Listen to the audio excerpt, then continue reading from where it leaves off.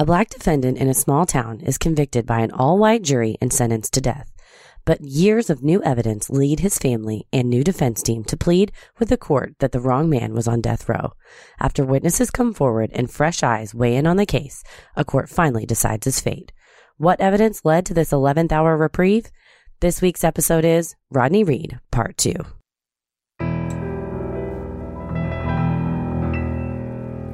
A bump in the night, your heart fills with dread. Probably a murderer who wants you dead.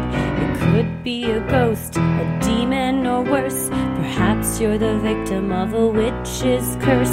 It's hopeless, you're doomed. You'd call a priest if you could. You'd rather just listen to who? Sinisterhood.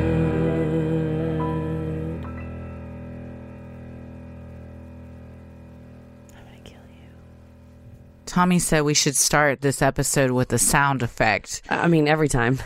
So I'm going to choose. You choose at random. Okay. That was random. I just pushed one. I wasn't looking at it. You looked away. I did. I'm going to look away. Well, that's kind of appropriate for this episode, I guess. Yeah. In a good way. In a good way. Yeah. I mean, that sound effect is more, they got the wrong guy. Yes, that's true. The sound effect for what has happened in recent days would be celebratory. A celebratory sound effect. Not totally out of the woods yet, but no, but we should just start up top that there is a indefinite stay of execution for Rodney Reed. Thankfully, the writ of habeas corpus, the petition for writ of habeas corpus, did some moving and shaking within the upper echelons of the Texas justice system, and now it will be remanded down to a lower court to reinvestigate some of the evidence that we'll go over today. Yeah. Also, Heather sounds like that episode of Friends where Phoebe sexy voice. Has her sexy voice, and she can actually. That's such a good episode where she can start singing well, and then she loses it. Hi, everyone. Smelly cat. Hi, it's Heather. Yeah. I feel like I should take requests for love songs. Like Delilah. Love Delilah. Hi, you're listening to Heather on the air. Her son died by suicide, and it was the saddest thing a few years ago. She shared it on the air, right? Yeah, she talked about it. Happened a few years back. Very sad. Is Delilah nationwide, or is that? I think so. That's a nationwide For thing, those of you right? not in the U.S. or where Delilah syndicated, she's a late-night radio hostess who talks with a very pleasant sounding. This is Delilah. Yes. Call in with your problems. And people would call in and say, Delilah, I'm driving across the country and I miss my wife.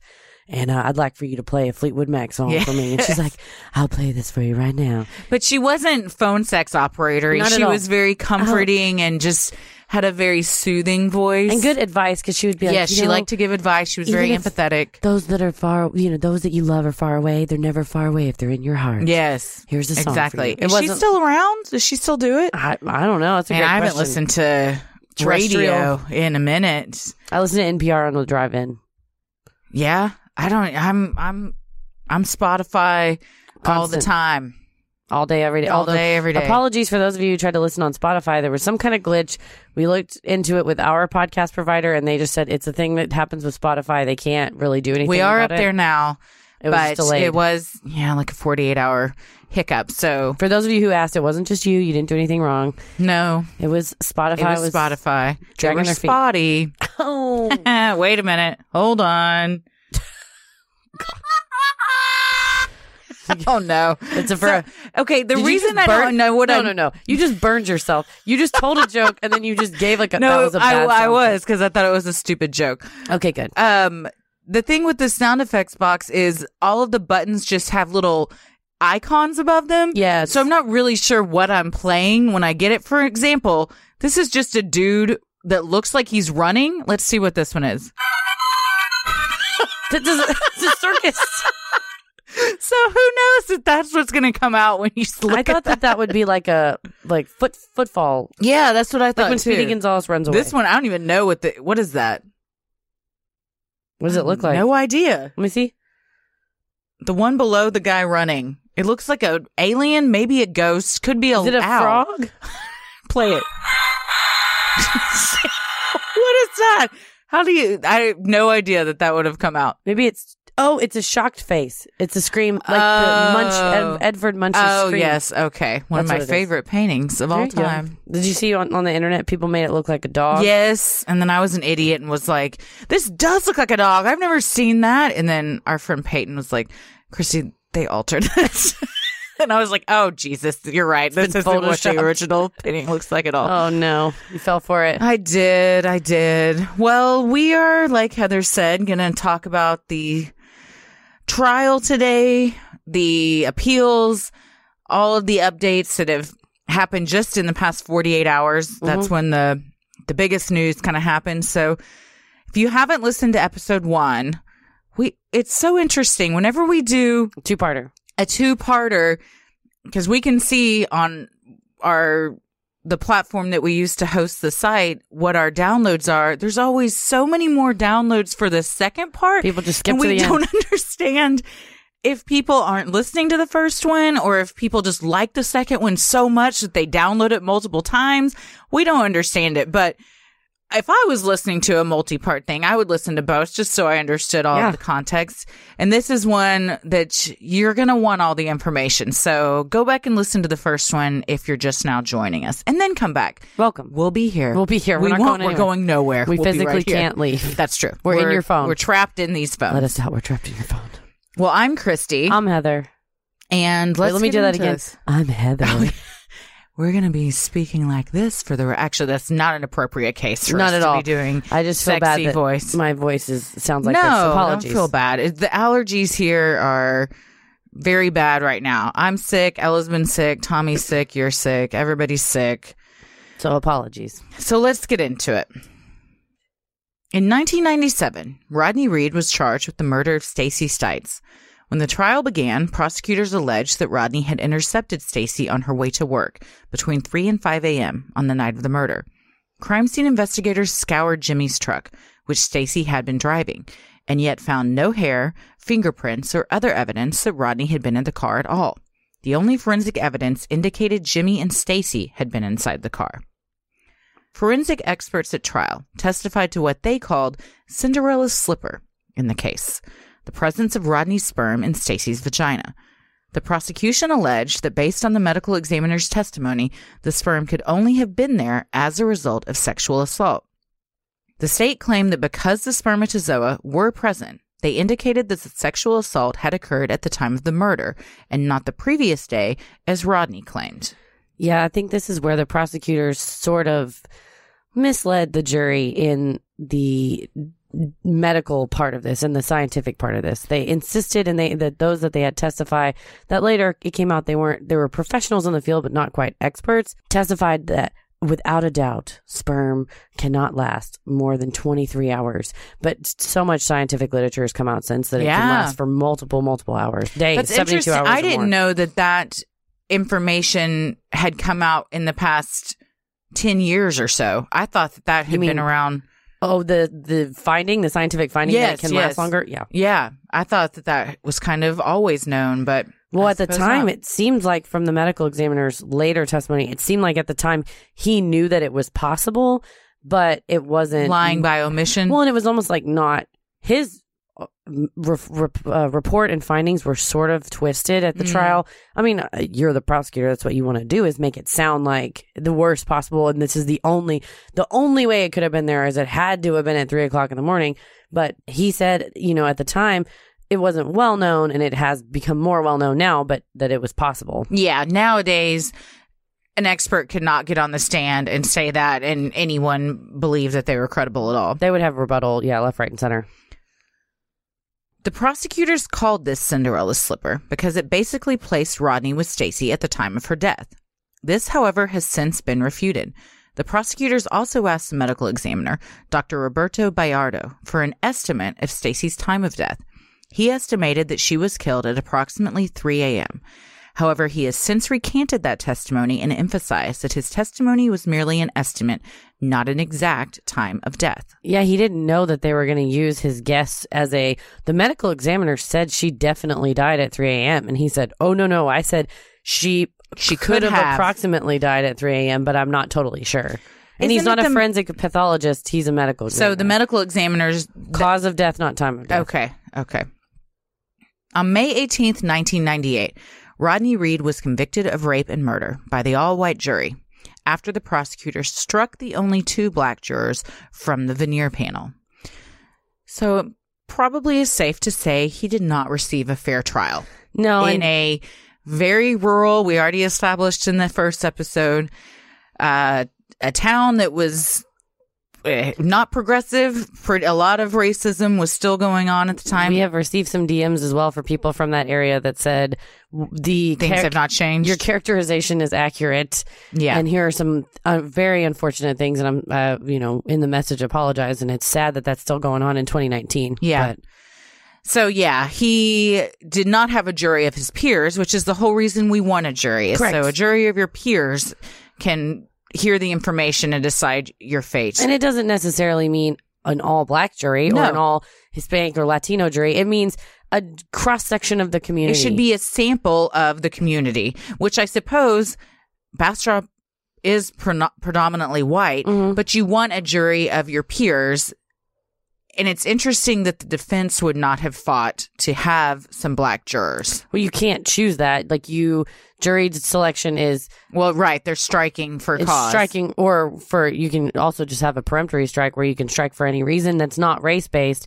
So, in theory, if you can have a colorable reason that's not based on race of why you struck these people. So, for instance, say one of the 2 black jurors looked at their watch, and it wasn't because they were mad or annoyed or whatever, but then the prosecutor struck that black juror and said, I struck her because she looked at her watch and it made me think she was impatient, so I thought she wasn't going to pay attention during the trial. Well, he didn't say, I struck that woman because she was black. Right. But they're looking for any little thing that they could... A classic example that they always bring out in law school is somebody picked their jacket up.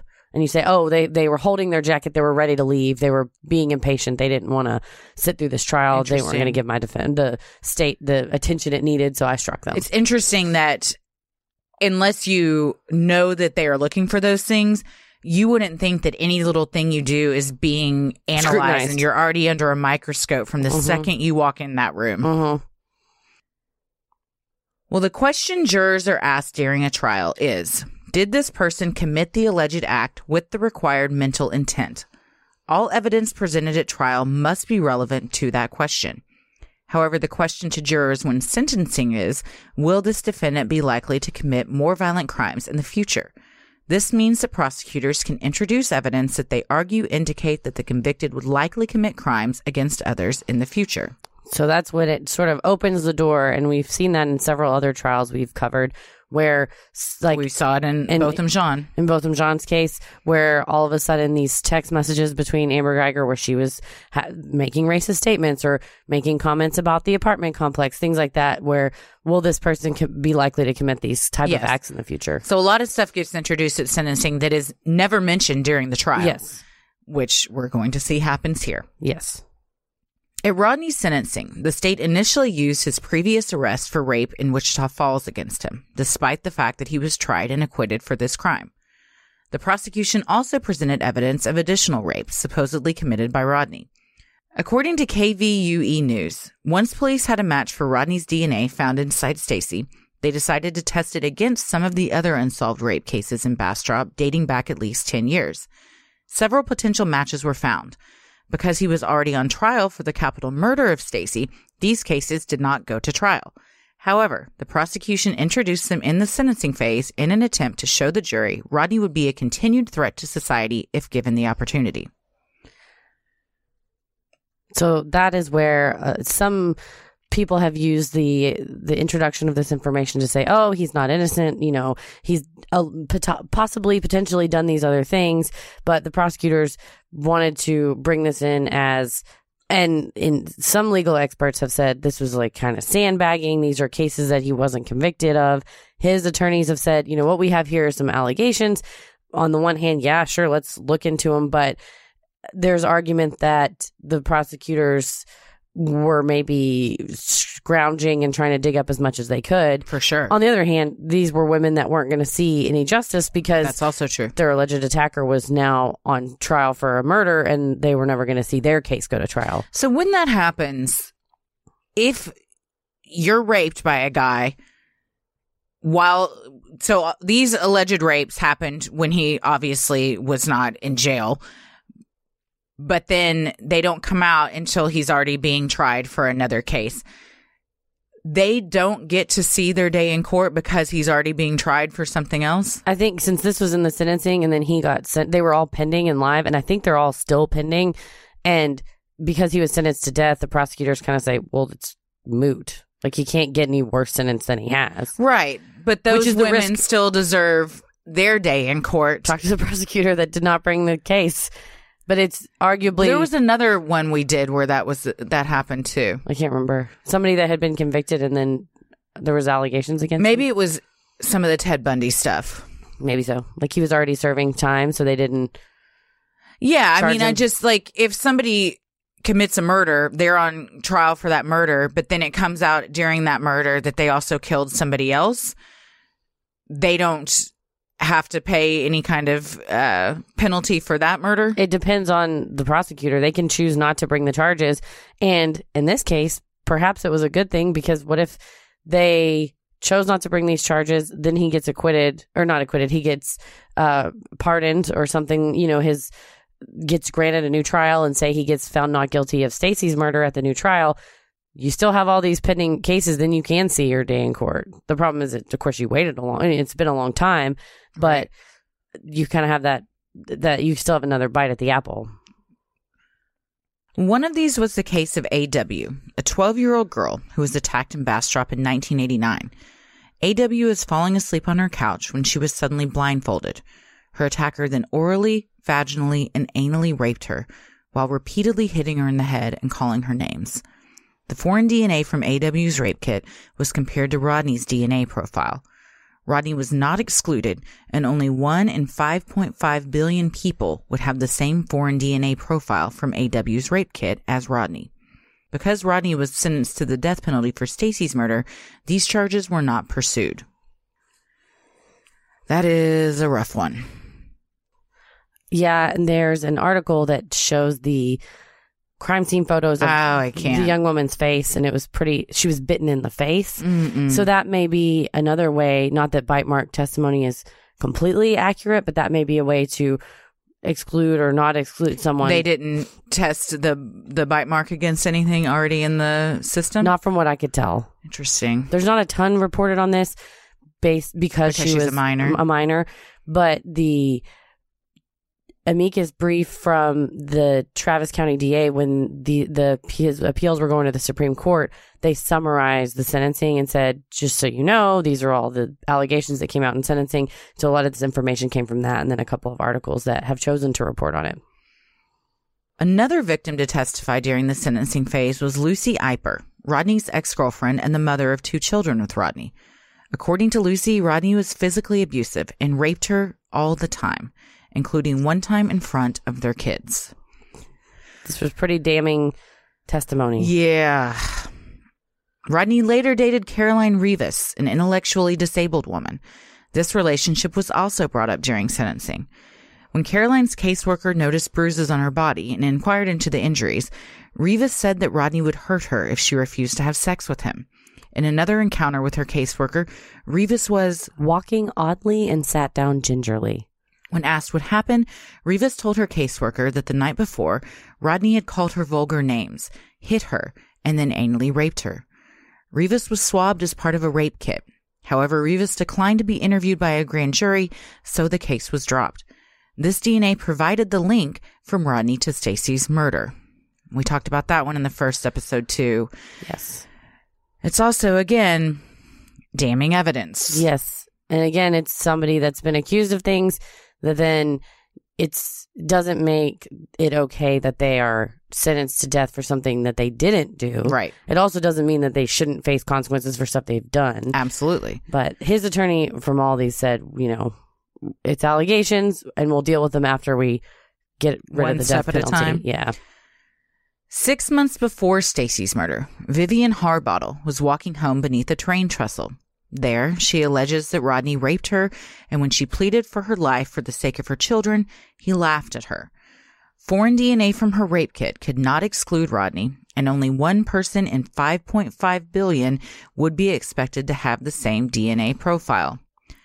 Well, if I was a betting woman, I would say the odds are not in his favor for that one. His attorneys also say, that was old testing methods, and if we were able to test them in new methods, it may come out differently. So if charges are pursued against him for those, most likely the DNA will be retested? I would think so. Prosecutors then offered evidence about an attempted rape nearly 6 months after Stacy's murder. Linda Schuletter was 19 when Rodney asked her to give him a ride home around 3:30 a.m. Reed directed her to a remote area where he attacked her. After a, quote, prolonged struggle, Linda asked Rodney what he wanted, to which he replied, "I want a blowjob." Linda said, "You'll have to kill me before you get anything." Rodney's alleged response was, "I guess I'll have to kill you then." When a car suddenly approached, Rodney allegedly got spooked and fled, sparing Linda's life. And that was, she reported it and then was shown a photo lineup and was able to identify him and also was willing to testify as part of that. And so this one came out prior to him being picked up for the murder of Stacy. Yes. And she was willing to testify in a case unrelated to Stacy's if her case went to trial. Is that what you're saying? What do you mean a case unrelated to Stacy? Like in her own? Yes. Oh, yeah, definitely. Okay. She was interested in, she reported it to the police and was interested in pursuing so charges. because this happened before he was picked up for it, why didn't it go to trial before the stuff with Stacy? The incident happened 6 months before, and then I don't think that they found him until he was still in the wind by the time. Then they picked him up for Stacy's murder and then matched to her. Gotcha. The prosecution attempted to establish a profile of Rodney's victims. 3 victims, Connie York, Lucy Eiper, and Linda Schuletter, were all around Stacy's age at the time of their attacks. 4 victims were attacked in Bastrop: 12-year-old A.W., Caroline Rivas, Vivian Harbottle, and Linda Schuletter. In fact, the latter 2 were abducted along the same route Stacy took to work and around the same time that Stacy likely went missing, 3 a.m. 4 of the victims were subjected to anal rape, much like Stacy, and the majority of victims were subjected to physical violence in addition to rape. Rodney and his family vehemently deny he attacked any of the women who testified at sentencing. Rodney's legal team has also requested retesting of the DNA samples using modern techniques on any physical evidence relating to these cases, even offering to pay for the DNA testing to clear up the accusations. Well, then hopefully, if it comes to that, all of that will be done. Be settled, and I would assume that the DA's office or the police have maintained all the samples, maintained all the evidence. Yeah. And it sounds like some of the victims at least are willing to testify. Mm-hmm. So hopefully if it turns out that he's a viable suspect, then they get their chance at justice as well. So AW, if that happened in 89 and she was 12, she'd be 32? No, she was 12 in 89. She's older than that. She would have been born in the late 70s. If you're 12 and 89, man, I'll tell you what, I've never been good at math. So if you're 12 and 89, can't do it on you were the born fly. in 77, so. Oh, well, okay. I was born in 79 and I'm 40, so she's probably 42. Mm-hmm. I don't know that you would forget that. No, I don't think so. I'm interested to see if after all this time, because there's no statute of limitations on rape in Texas, correct? Correct. And I don't know when that law kicked in, but I think I was trying to do some research on this. If you're in prison for something else, if the statute of limitations tolls. So if you commit a crime in Texas and then you leave the state and say there's a 2-year statute of limitations on that crime and you leave the state for 3 years and then you come back, they say, oh, you're back. Okay, well, we still have 2 more years to prosecute you. And so I think I'm not entirely sure if there's tolling while you're in jail. Oh, but if there's no statute of limitations, would that matter? It would depend. I would think say there was an 8-year statute of limitations on rape until 1995, and now there's no statute of limitations. Oh, I see what you mean. Then I think that things that are committed before that are subject to the earlier one, although I could be speaking out of turn. Frankly, there was so much evidence in this case, I wasn't able to do as much legal research as I was just reading. It's overwhelming. I felt with this case hundreds and hundreds of pages of evidence. I felt in this case like I did with Epstein, where at some point I had to tell myself, read these and that's about all. And that's, I mean, for the most part, everything's saying the same stuff, just in a different way. There is some new stuff that comes out, but it's so easy to get so overwhelmed and for the research to just be very daunting in these types of cases because there is so much that you can read. Definitely. Well, on May 29th, 1998, after the punishment phase ended, the jury sentenced Rodney Reed to death. Nearly a decade after Stacy's murder, in October of 2007, Jimmy Fennell was working with the Georgetown Police Department. Georgetown is a suburb of Austin, Texas. He was called to a domestic disturbance where he encountered a woman named Connie Lear. Connie and her fiancé had been playing cards with a group of friends when her fiancé began playing footsie with another woman. When the two stormed off and got into a shouting match, the neighbors called the police. Connie's fiancé was handcuffed and led away for transport to the station. Connie, concerned for her fiancé's well-being, began to cry. Jimmy then consoled Connie and offered to take her to meet her fiancé at the station. When Connie accepted the offer, Jimmy placed her in his police car. However, instead of driving Connie to the police station, he took her to a well-lit public recreation area where he forced her out of the car. In an interview with Crime Watch Daily, Connie said, "He just kept telling me to shut up. He asked me to dance for him. When I told him no, he got mad. He grabbed me and slammed me up against the back of his car where the trunk is. I kept telling him to stop, but he just told me to shut up and that I knew I liked it." As Jimmy held Connie down, he removed his officer utility belt, which held all of his weapons, and laid it out on the trunk of the patrol car, next to her head, to further intimidate her. He then held a gun to her head and raped her. Connie told Crime Watch Daily that after Jimmy raped her, "He handed me one of his cards and told me his kid had a soccer game the next day, and when he got done, he wanted to see me again. And that if I told anybody, he'd hunt me down when he got out of prison and kill me." Jimmy then drove Connie home. What balls. That he gave her his card. He rapes her and then hands her his business card. And he apparently, when he put the utility belt down by her head, he said, "That's mace, and that's a nightstick, and that's a gun, and that," to be like, "I have all these weapons, and you're Don't try anything. Don't try anything." Yep. And then he gives her his card. And my I'll son see you has again. a soccer game. It's like he's setting up a second date. This is not a date.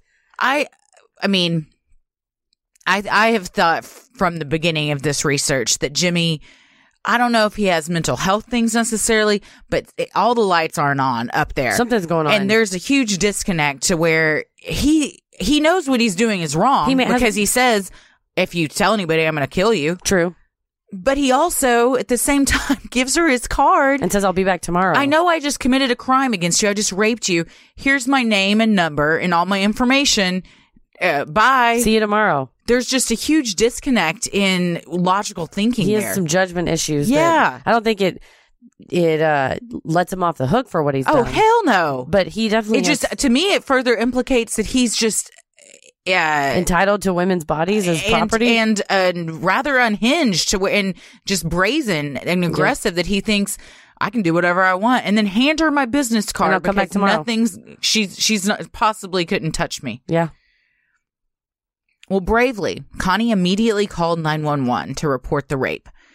However, instead of welcomed help arriving, her worst fear came true. One of the responding officers who arrived at the scene before the ambulance could get there was none other than her attacker, Jimmy Fennell.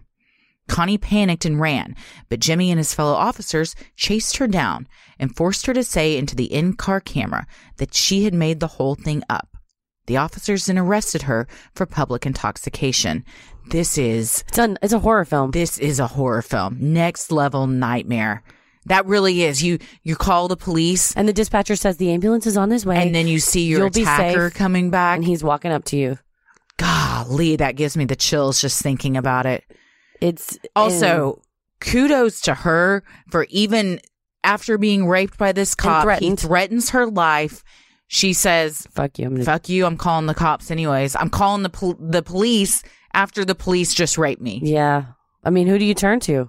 Exactly. And he used that against her. He knew you can try and call, but he's going to hear it on the his law. He's going to hear it on his radio. I'm the law. Yeah. The radio tells him exactly where to go and find her. That is straight up a horror movie.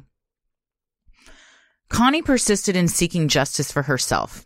Finally, in September of 2008, Jimmy was arrested and copped a plea deal to kidnapping and improper sexual activity with a person in custody. He was sentenced to 10 years in state prison. Connie sued the city of Georgetown and settled for $100,000. Yeah, he basically didn't have much of a case because her handprints were on the trunk of his car, and she was at no point under arrest.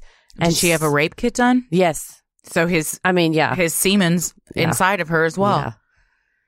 Golly. Connie also gave an interview to filmmaker Ryan Polomsky. The Austin Chronicle quoted that interview, in which Connie indicated that Jimmy had likely done something like this before based on his behavior. She told Polomsky, "He didn't act like it was his first time being mean and hateful toward a woman. He was angry, especially when I told him no. It made him mad, extremely mad." The Austin Chronicle also indicated that during the assault in the park, Jimmy was not nervous to be doing such a horrible thing in public, and quoted Connie as saying, "Based off of what Jimmy Fennell Jr. has done to me and the experience I went through with him, I think that man is more than capable of murder." To be in uniform, pull over in a well-lit public area, and rapes someone on the trunk of your car out in just the middle of everything. The brazen balls of I can't be touched that this guy has. You think that you're above the law, that you're something beyond regular. You know, I'm not like y'all. I'm not going to get caught. I'm not going to get taken down. And then it sounds like his friends helped him out. Well, of course he thinks this. He just raped and murdered, or he sodomized and murdered his fiance and wasn't caught because of who he was with the law. So this just behavior continues. Why would anyone think he was going to stop that? For sure. And the fact that I guess finally they were able to track him down and say, "Did you do that?" And he had to plead guilty. You know, whenever somebody, there's her fingerprints are on the car. She could describe him. She had his business card. This was one where it was smoking gun kind of evidence. He had to plead to it. In the intervening years, multiple other women have come forward, claiming that Jimmy Fennell has done something similar to them. In its investigation of the rape of Connie, the Williamson County Sheriff's Department uncovered evidence of another rape by Jimmy Fennell. In March of 2007, Jimmy had arrested a victim, identified only by the initials B.A. He then strip searched her in front of two other male officers, drove her to a park in the middle of the night, and raped her. So he is a serial rapist. Yes. 100%. Yes. And his behavior as a police officer was obviously he took his badge and used it for his own vengeance and for his own personal pleasure. Absolutely. There were other reports of Jimmy misusing his position as a police officer to sexually pursue women, including ogling a woman who he pulled over and forcing another woman he pulled over to take off her clothes and dance with him, saying to her, "It's not like I'm going to rape you or anything." Jimmy threatened yet another woman who asked how she could keep from having her kids taken by CPS by telling her he could bend her over the couch and fuck you. If you could see my face right now. Yeah, he doesn't have a good track record as a cop. For a woman, first of all, I don't know her story, but anytime CPS is involved, as a parent, that's a terrifying thing. Mm-hmm. And to ask a cop, what could I possibly do? The one person again that you think that can help you, and that's the reaction you get. I could bend you over this couch and fuck you. Imagine how defeated you feel, and just the justice system is literally raping me. It let you down. Yeah, it sounds like, and in all these cases, he's taken people who they're vulnerable positions. The ogled woman, he separated her from her friend who was in the car and took her into the bushes and kept staring at her chest and kept getting closer to her. And she said she finally was backed pretty much fully into a bush because every step she would take backwards, he would take one forwards. And she said his head was just pointed down at her chest. God. And she was wearing a tank top, kind of a spaghetti strap tank top. And he just kept looking down at her chest. And she said it made her feel very uncomfortable. And then, like I said, the other one stripped her down, also in kind of a wooded area. So he did not have a great track record. No. Well, Jimmy Fennell Jr. was released from state custody in March of 2018. And still maintains his innocence. Rodney's attorneys have been appealing his conviction since the end of his first trial. His lawyers alleged there was insufficient evidence to support his conviction. The court disagreed and affirmed his capital murder conviction based on the strength of evidence presented at trial. His initial appeal was denied by the Texas Court of Criminal Appeals on December 6, 2000. The same court denied his second appeal on February 2, 2002. He appealed a total of 5 times, all of which were denied or dismissed from 2002 to 2009. The Texas Court of Criminal Appeals is the highest court for criminal appeals in Texas. Once they have affirmed a conviction, the next route is a federal appeal. Rodney's attorneys also filed a federal writ of habeas corpus. On September 25, 2012, the District Court for the Western District of Texas denied his federal habeas petition.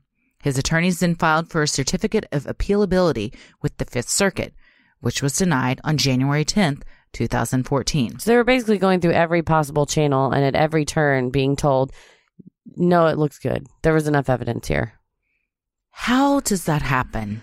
I think that, again, it was the misstatement of the DNA. It was the way the DNA was presented. And if you read some of the appellate decisions, the misunderstanding by the judiciary, and in fact, if, you know, from my experience, mostly it's law clerks who are attorneys, but the attorneys will write the opinion and then the judge kind of reads it and then signs off on it. In some cases, some judges do write their opinion, but nevertheless, there's a lot of trial record to go through. They go through the trial record. All they can do is look at the evidence and then read the transcript. And if in the transcript you see a quote unquote expert saying, his sperm was inside of her, there's no way that his sperm could have been that much sperm, which really wasn't a lot, but they made it sound like that there's no way that could have been there for more than this many hours. And the last time she was seen alive was by her fiance, who in typewritten, Jimmy Finnell sounds very, sympathetic. You know, he sounds like a grieving fiance in his testimony. And so if you're reading that, if you're going by the shanty evidence that was at trial and the way that it was presented was fairly convincing, then yeah, if you're a court of appeals and you don't understand medical science and you don't have anything strong, if you don't have any strong alternate opinions to look at, then yeah, you may say, well, there's enough evidence there. So it would take someone in that process reading that and saying, no, actually, spermatozoa can live in a woman's body for 3 days, and yes, I think we need to relook at this. Yes. But no one, even up until 2014, yes, where was presenting that type of evidence. Because I think that was, and DM me if I'm wrong, but I believe that was before the Innocence Project got involved. And they have a much more robust set of people that volunteer with them and cooperate with them. And so he may have had other appellate attorneys helping him out. And then once they got involved, they brought in world-renowned experts who could look at this and say, I'm the best person in this field and I can tell you without a doubt X, versus before they may say, well, according to our research, we think it's less convincing. Okay, got it. Well, after the denial of those appeals, new evidence began to surface in Rodney's case. According to Stacy's mother, who lived downstairs from Stacy and Jimmy, she heard one set of footsteps leaving around 3 a.m. She assumed it was Stacy taking the couple's only car, Jimmy's truck, to work. But for those who believe Jimmy may be the killer, how would he have been able to return to their apartment with no truck, as his truck was found in the Bastrop High parking lot on the day of the murder? Rodney's appellate attorneys believe they may have the answer. The beer cans found near Stacy's body were apparently tested at the time of the murder. However, for reasons unknown, the lab reports were not provided to Rodney's defense attorneys before trial. Those reports indicated that Rodney's DNA was not present on the beer cans. However, 2 police officers, one a neighbor and close friend of Jimmy Finnell, were tested, and the DNA from the beer can could not exclude either of them. Could these police buddies have given Jimmy a ride back home after he dumped his truck at another location? How was this not given to the defense? Isn't that illegal? Correct. That is a violation of a standard called Brady. It's Brady versus Maryland. So when the state or prosecutors have exculpatory evidence for a defendant, they have a duty to turn it over to the defendant. And what we've seen, unfortunately, in case after case after case, the Innocence Project and other organizations see prosecutors in Texas and many other states straight up were hiding stuff. That's what this was. They were straight up like, no, we're not giving this to them because this makes their case look bad. Yeah. But it didn't come out until after he's convicted. Yes. And therefore, it's a reason to get a new trial. Correct. That's a violation of your constitutional right So. God damn, that's shady. Hiding shit? Yes. For sure. I believe that a law should be passed in Texas that prosecutors who intentionally withhold evidence should be subject to criminal punishment. And I think that the statute of limitations on that criminal punishment should not run until a person's exonerated. And then you have, so say like tampering with evidence is a felony for, it's like a 2-year statute of limitations, that if like, Rodney's been in jail since the late 1998, then in 2000, then his time would have run out on bringing charges against the prosecutor for hiding this evidence. I think that there should be a change to the law that the statute of limitations would be 2 years after he's exonerated. That if the prosecutor hides the evidence that that could have got you off, that hid exculpatory evidence, which would be like tampering. In Texas, it could be tampering. It could be tampering with a government record, tampering with physical evidence. Those planting are planting evidence. Yes, well, those are actual. Those two, planting evidence isn't. It would fall under these two actual crimes: is tampering with government records or tampering with physical evidence. That you normally would have a 2-year statute. I think that prosecutors who do this knowingly, intentionally, willingly should be subjected to criminal punishment up to 2 years after the exoneration. Definitely. date. I think their law license should also be revoked, and they shouldn't be able to practice law and that again. Usually that has happened in past cases of this happening. Well, I hope that happens in this case. But all that does is say, okay, well, now you can't practice law. You're still not punished. No, I think both things should happen. Yeah, definitely. You're playing God. That's somebody's life, literally. Yeah. And the question is why? So, because you want to win. Correct. You want to win. You want to look like you got the guy so you can win re-election. My other thing is... Because both sides, even though Rodney is not their client, both sides should be ideally striving for the truth. Correct. And wanting to put the correct person behind bars. So even if that's not your client, morally and ethically, you took an oath to uphold the law, and you're not doing that. I spoke with a DA, and they told me, I think that I agree with you, talking about there should be some sort of criminal punishment. And they said, my job is so sacred, and shitty people like that make me look so bad. Yeah. And all I want to do is get the right people. And if I don't have enough evidence, drop the charges, and say, we need enough evidence, and I want to play with a level playing field. Yeah. And so take them down. If they're definitely like this, take them down. So I think the other flip side of somebody convicting the wrong person is you saw it with the exonerated the Central Park jogger case, where the guy that actually did it, after the very corrupt sex crimes unit completely pinned it on these teenagers, that guy went on to attack more women. And in my mind, as did Jimmy, you are culpable. Yeah. Yes. If you had put the correct person behind bars, you just caused these women to get raped. How many women came out? At least five. 5 women came out saying he raped them or sexually assaulted them in some way. You were culpable for all of those. That's on you. Yeah.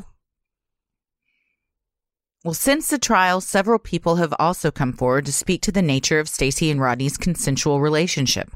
According to the Washington Post, Charles Wayne Fletcher, who worked with Jimmy Finnell at the Bastrop County Sheriff's Office, submitted a sworn statement in which he recalled to Rodney's attorneys that Jimmy specifically expressed concerns that Stacey was involved with an N-word, but he said the real thing. Yeah, Jimmy Finnell he didn't say N-word. No, Jimmy Finnell says the N-word a lot, and Charles Wayne Fletcher said he was highly disturbed by hearing that. He said, I never forgot it because it was so disturbing at the time. You remember someone saying something like that. Yes, that's a word that sticks with you.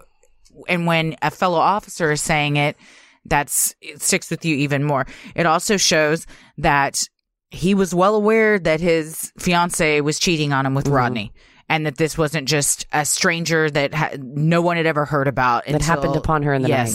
Yeah, also happened upon her in the night. We kind of skipped past. The prosecution said Rodney just somehow intercepted her while she's driving.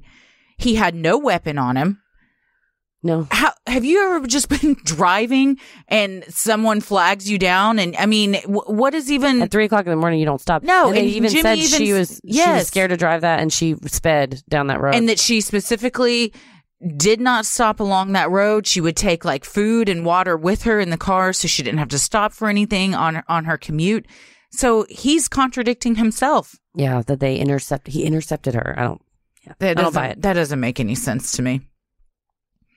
One of Stacy's coworkers, Rebecca Peoples, recalled to Rodney's attorney that Stacy once told Rebecca that Stacy was afraid of Jimmy and that Stacy was having an affair with a black man.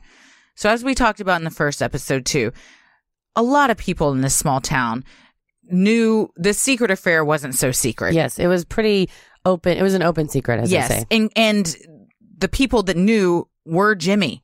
Yeah. And Stacy's family claims, or her two of her sisters and her mother claim, they had never heard of Rodney. I don't know.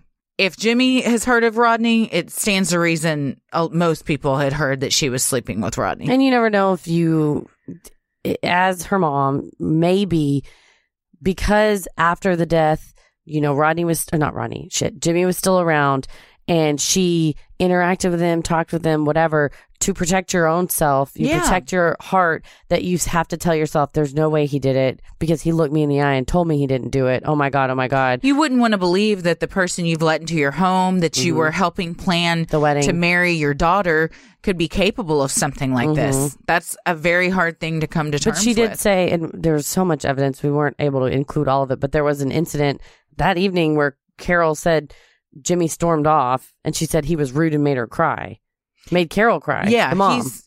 I mean, so he's not some beloved member of the family. No, although they have come out afterwards and said, "Oh, we love Jimmy. We never thought he did this." But she had made statements that he had a bad attitude and he didn't know how to act or was rude or something like that. Well, during the trial, 3 forensic experts testified. Since the trial, the 3 experts have all submitted affidavits that the original time of death of Stacy is inaccurate. The time of death is a pivotal piece of evidence, as it shows that it is virtually impossible that Rodney killed Stacy. In the years since the trial, Dr. Roberto Bayardo, the forensic pathologist who served as the Travis County medical examiner at the time, has disagreed with the testimony of experts at trial. Those experts insisted that Rodney's sperm could only be present as a result of sexual assault. In his declaration dated August 13, 2012, Dr. Bayardo acknowledged that at trial he testified that he found Stacy was sexually assaulted. However, he now states that his estimated time of death was just that, an estimate, and that it should not have been used in an accurate statement of when Stacy died. He goes on to add, "In my professional opinion, pinpointing a precise time of exactly when Miss Stites died would have been and remains impossible." Further, the sperm found in Stacy's body could have been there for over 24 hours. Prosecutors at trial argued that spermatozoa cannot remain intact for more than 24 hours. However, Dr. Bayardo is aware of medical literature where spermatozoa have survived inside of bodies for days. Further, Dr. Bayardo now says, "The presence of spermatozoa in the vaginal cavity was not evidence of sexual assault. There was no indication that the spermatozoa were placed there in any fashion other than consensually. The fact that I found very few, as stated in the autopsy report, of the spermatozoa in Miss Stites' vaginal cavity suggests that the spermatozoa was not deposited less than 24 hours before Mrs. Stites' death." It's a lot of spermatozoa. Yeah, and I think, because he's trying to be accurate, because like I said, correct, there was a very small amount of spermatozoa, a lot of word of spermatozoa. He just said it a bunch of times in his written statement, but I think he was trying to be precise. And I appreciate that. And yeah, it's definitely shows that the timeline does not add up. Correct. The testimony at trial was, if there was that much sperm, it had to have been less than 24 hours, but it was 3. Mm-hmm. And like he said, it could have, he had no indication otherwise. Right. But they sort of misinterpreted what he had said. Well, finally, Dr. Bayardo concluded that Stacy was sexually assaulted in her rectum. He noted that smears from her rectum contained only microscopic trace amounts of spermatozoa. He further described that her rectal penetration did not resemble penile penetration, but was more akin to object penetration, specifically with something shaped like a police baton. Dr. Bayardo says, "Had I been asked at trial if spermatozoa and or seminal fluid had been found in Miss Stites' rectal cavity, I would have said that it had not, consistent with the autopsy report." So you frequently see people arguing against Rodney, saying, oh, well, there was semen in her rectum, which there wasn't, and the trace amounts of spermatozoa in her rectum was likely from leakage from her vaginal cavity, is what, and that's because how it got there. The crime scene investigators started going in and swabbing stuff, and it wasn't done properly, that they could have mixed it. Yes. Yeah. Can you not, on the stand, offer information that you haven't been asked that direct question? No, you can only answer the questions you're asked. So you can't even weasel it in there somehow? They would just strike it from the record? You could try to. They would say non-objection. They would cut you off and say objection, non-responsive.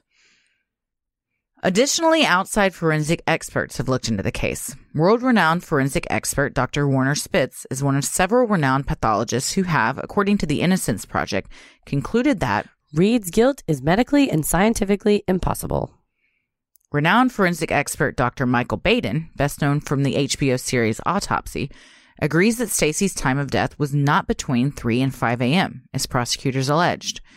Jimmy Fennell admitted that Stacy and he were alone together in their apartment the evening before her body was found.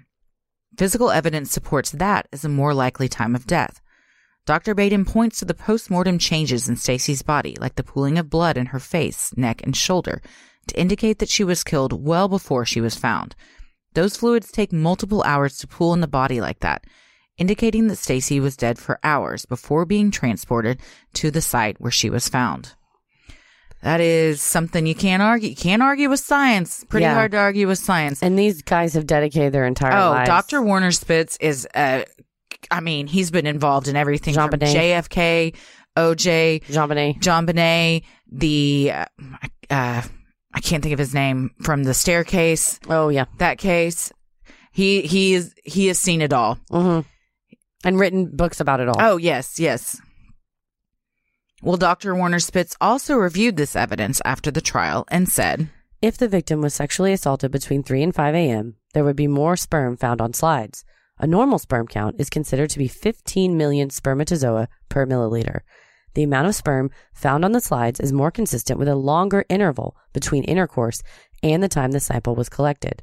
As I explain in my book, intact spermatozoa can be found in the vagina up to 72 hours after coitus. I'm a bit disappointed you didn't do that in a German accent. Oh, do you want me to do it again? If the victim was sexually assaulted. Isn't he German? Oh, I think so, yeah. I mean, he 100% has an accent. There's a lot of big words. Big words? In that spermatozoa. Yeah. But he definitely came out on the side of, if this had been sexual assault, immediate murder, A, the postmortem changes would have looked a lot different if it would have been between 3 and 5 a.m. But B, there would have been way more physical evidence on her versus the trace amounts that were found. Upon reviewing the crime scene photos, Dr. Spitz and Dr. Baden have concluded that Stacy was murdered before midnight on April 22nd, 1996, a time when she was home alone with Jimmy Fennell. There are 3 key elements used to determine time of death: rigor mortis, livor mortis, or the discoloration of the skin due to blood settling in the vessels, and decomposition. The lividity seen on Stacy's right shoulder, arm, and part of her face shows that she was lying face down for about 4 hours after death before her body was moved. Lividity that exceeds faint patches of discoloration, and the fact that the discoloration did not move as is seen in Stacy's body, shows the body was lying face down for greater than 4 hours. When she was found, she was lying on her back, where no areas of lividity were found. According to Dr. Spitz, the presence of lividity in these non-dependent areas make it medically and scientifically impossible that Stites was killed between 3 and 5 a.m. on the date in question. Additionally, the level of rigor mortis seen in the crime scene video indicates that the time between the video and her death was much longer than the 13 hours prosecutors indicated at trial. So this is all a way to say the Innocence Project writ of habeas petition has crime scene photos in it to illustrate what they're talking about. And lividity is when your face, it almost looks bruised or sunburned. Yeah. And so her face and her arm, where she would have been lying face down and where the blood, your heart stops pumping. Sure. And so the blood settles there, is in her face. Well, so say that happens, you're murdered, you lay there for an hour and somebody flips you over, then it'll settle back the other way. Mm-hmm. But once you sat there for a while, it's settled and it stays there because it's seeped out of the vessels and it won't move. So it takes about 3 to 4 hours to settle such that when you're moved, it won't move. It won't change the color of your face. Yes. And then when she was found, she was lying on her back, but there was lividity all in her face and arm, which showed that for at least 3 or 4 hours she was on her face. And then for another period of time, she was then on her back. Yeah, I think he killed her at home.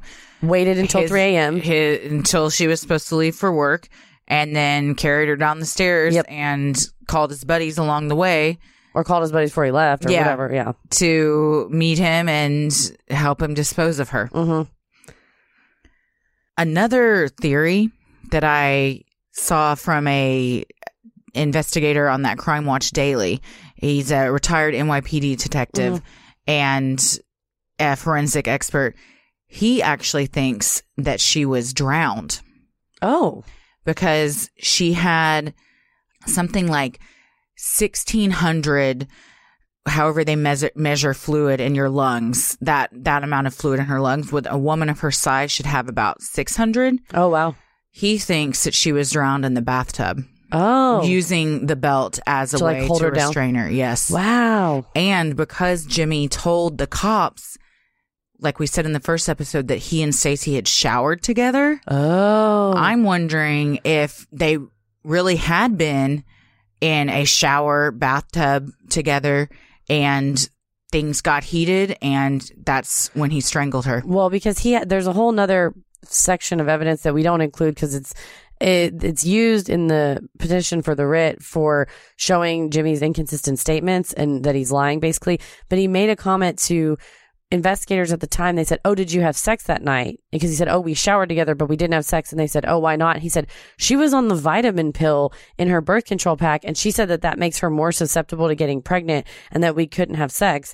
And they, of course, interview a gynecologist who said, "What the fuck are you talking about? That's not a thing." There is no vitamin pill. There are sugar pills or the off-week pills. The placebo, whatever, off-week pills or whatever. But she said, there's no such thing as mega pregnancy vitamins. She was probably telling him so she wouldn't have sex with him. Yeah, 100%. And so maybe she rebuffed him in the shower, and he says, "Oh, you'll F somebody else, but you won't F me." And then something who's to say? We don't know because of course he pled the fifth. But that's an interesting theory as far as having the liquid in the lungs. So he could have possibly, or just held her down in the bathtub and drowned her, and then to make it look like she had been intercepted by someone on the road and strangled to death, he then strangles her after she's already dead. I think that the markings indicate she was alive when the belt was around her neck. Interesting. Well, in 2010, a self-described lifelong criminal named Arthur Snow was serving time for forgery in the Stevenson Unit, a state prison for men located about an hour and a half southeast of San Antonio. In a sworn affidavit dated October 29th, 2019, Snow explains how he was brought up to be prejudiced against black people. Because according to Snow, prison can be dangerous, a chaotic and violent place. He chose to join the Aryan Brotherhood, the whites-only prison gang that aligned with his entrenched racist beliefs. I guess you have to join some kind of gang. Yikes. I mean, I think you do. I mean, I've never been to prison. The worst part of prison is the Dementors. I would join that gang for sure over the Aryan Brotherhood. But yeah, I mean, I think if you're in prison, you join something to help protect you, because otherwise you're getting the shit beat out of you and you're also getting raped on a daily basis. Potentially, yeah, definitely. Well, as time went on, Snow rose in the ranks of the Brotherhood to become a respected member. Other prison inmates would often approach him for services like protection from other inmates. In 2010, Jimmy Fennell was one of those inmates who approached Snow. Jimmy asked for protection from the black and Mexican inmates. The two struck up a deal where Jimmy would pay the Brotherhood from his commissary funds, and the Brotherhood would keep Jimmy safe. Rising up in the ranks of the Aryan Brotherhood. Man, what an accomplishment. That is something you definitely put on your resume. That's a bullet point. This guy his affidavit, he sort of makes it seem like he was a reluctant leader. Oh, well, I was just in it for a long time. They elected me. What am I to do? What am I going to tell the Brotherhood? No. No to the people who have elected me? God. Yeah. Well, Snow never claims to have been friends with Jimmy, but that the two occasionally made conversation. One day in the rec yard, the two struck up such a conversation.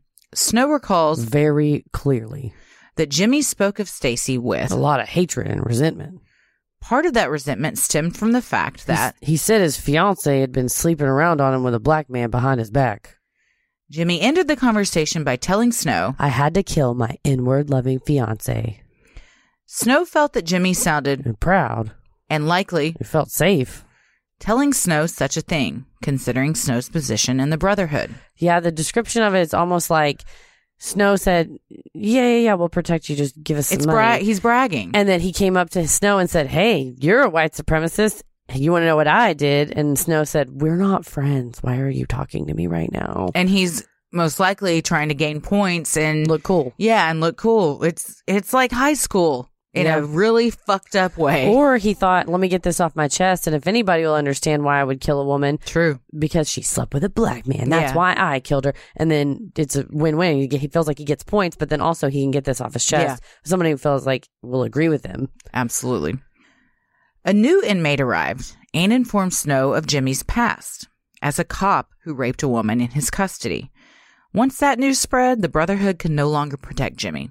Fellow prisoners had little regard for a cop or a rapist, not to mention someone who was both.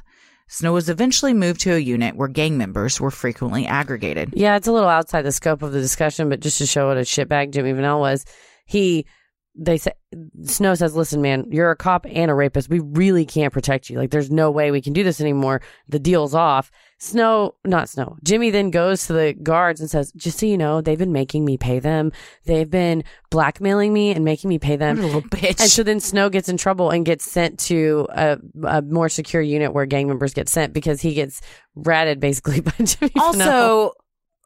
I don't think I would snitch on the Aryan Brotherhood in prison. Call me crazy. I would not, but that shows how just ignorant and just above the law this guy, even in prison, this guy thinks I'm better than all of you. Yeah, I can do whatever I want. He's very patronizing and condescending. I've always found prison politics to be fascinating. I bet there's people that spend, anthropologists or somebody that study that. It's because you could have the worst of the worst behind bars, but they have their own set of code of conduct.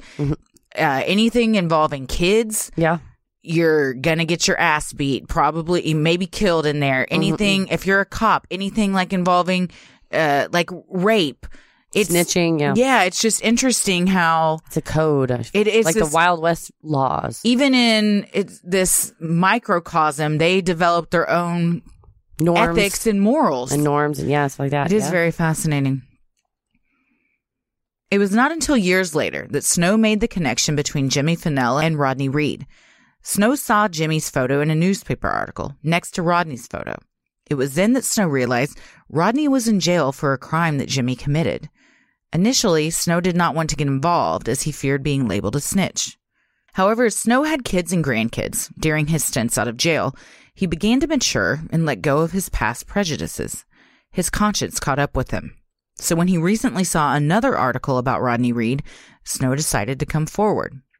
Yeah, he had a change of heart, like the Grinch. It's very American History X. Yeah, that's true. Which is such a phenomenal film. He says it in his affidavit. I looked at my kids and I thought, I don't want them to be like this. And then I realized I have to be a good dude and say something. And snitching is one thing, but someone being executed for a crime they didn't do it's worth it to be a snitch. Good for him.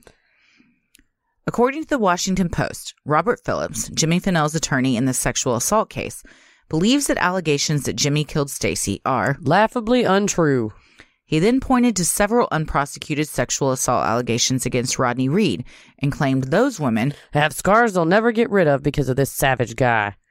Snow nevertheless stands by his memory. Yeah, and the attorney also said, this guy's a criminal. He's a lifelong criminal. Why would we ever listen to anything he said? Well, your fucking stupid loser client is a criminal too. Why do we listen to anything he said? Yeah.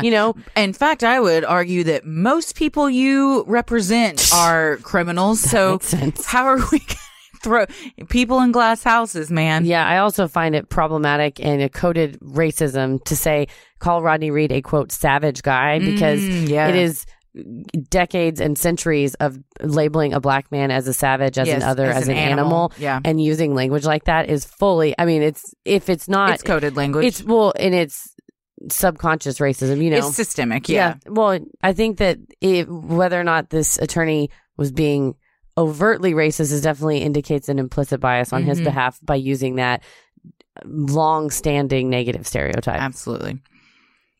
Well, for many, the information Snow has brought to light does not come as a surprise. Police documents describe Jimmy and Stacy's relationship as, quote, strained. And numerous friends told police that Jimmy was insanely jealous of her talking to other men, tried to isolate Stacy by not allowing her to talk on the phone with her friends, and would even slit her tires to prevent her from going out. A lot of indication from friends with firsthand knowledge that he was not a great boyfriend. No, this is all classic abuser. Definitely. Isolation, not wanting his victim to have friends. I'm honestly surprised they lived upstairs from her mom. Because that's so close to have a witness. Mm-hmm. A neighbor of Jimmy and Stacy's, William Sappington, reported to local law enforcement that he was concerned for Stacy's well-being because he would frequently hear Jimmy's abusive, aggressive, and angry language towards Stacy. Sappington told his daughters he believed Jimmy was also physically abusive towards Stacy. Once she was murdered, Mr. Sappington mentioned his concerns to law enforcement, but was told Jimmy would never do that type of thing. Again, so he's being protected by his own. We can't, to admit that one of your own can do that implicates your judgment. True. And that you hired him, you worked beside him. And, who wants to admit that they made a mistake like that led to something like this? That's true. It's easier to just pretend it didn't happen and turn a blind eye to it. Well, and Sappington's daughter said it was while Stacy was alive that he was concerned for her because he could hear Jimmy hollering at her. I'm sure the whole complex could hear it. And his daughter said later, she said, I so regret it and I'll never forgive myself. But she said she told him, Daddy, stay out of it. Because a person like that, you don't know what they're capable of. Stay out of it.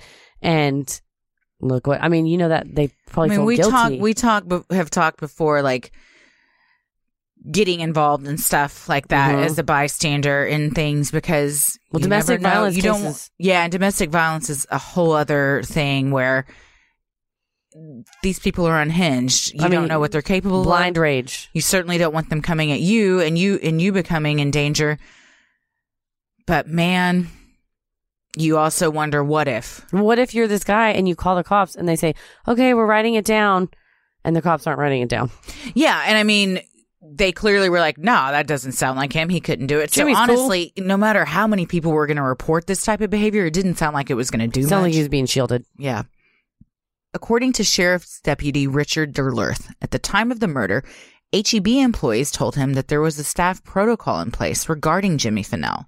If he were to ever show up at the HEB while Stacy was working, workers were instructed to tell Stacy that Jimmy was coming, to give her a chance to run and hide.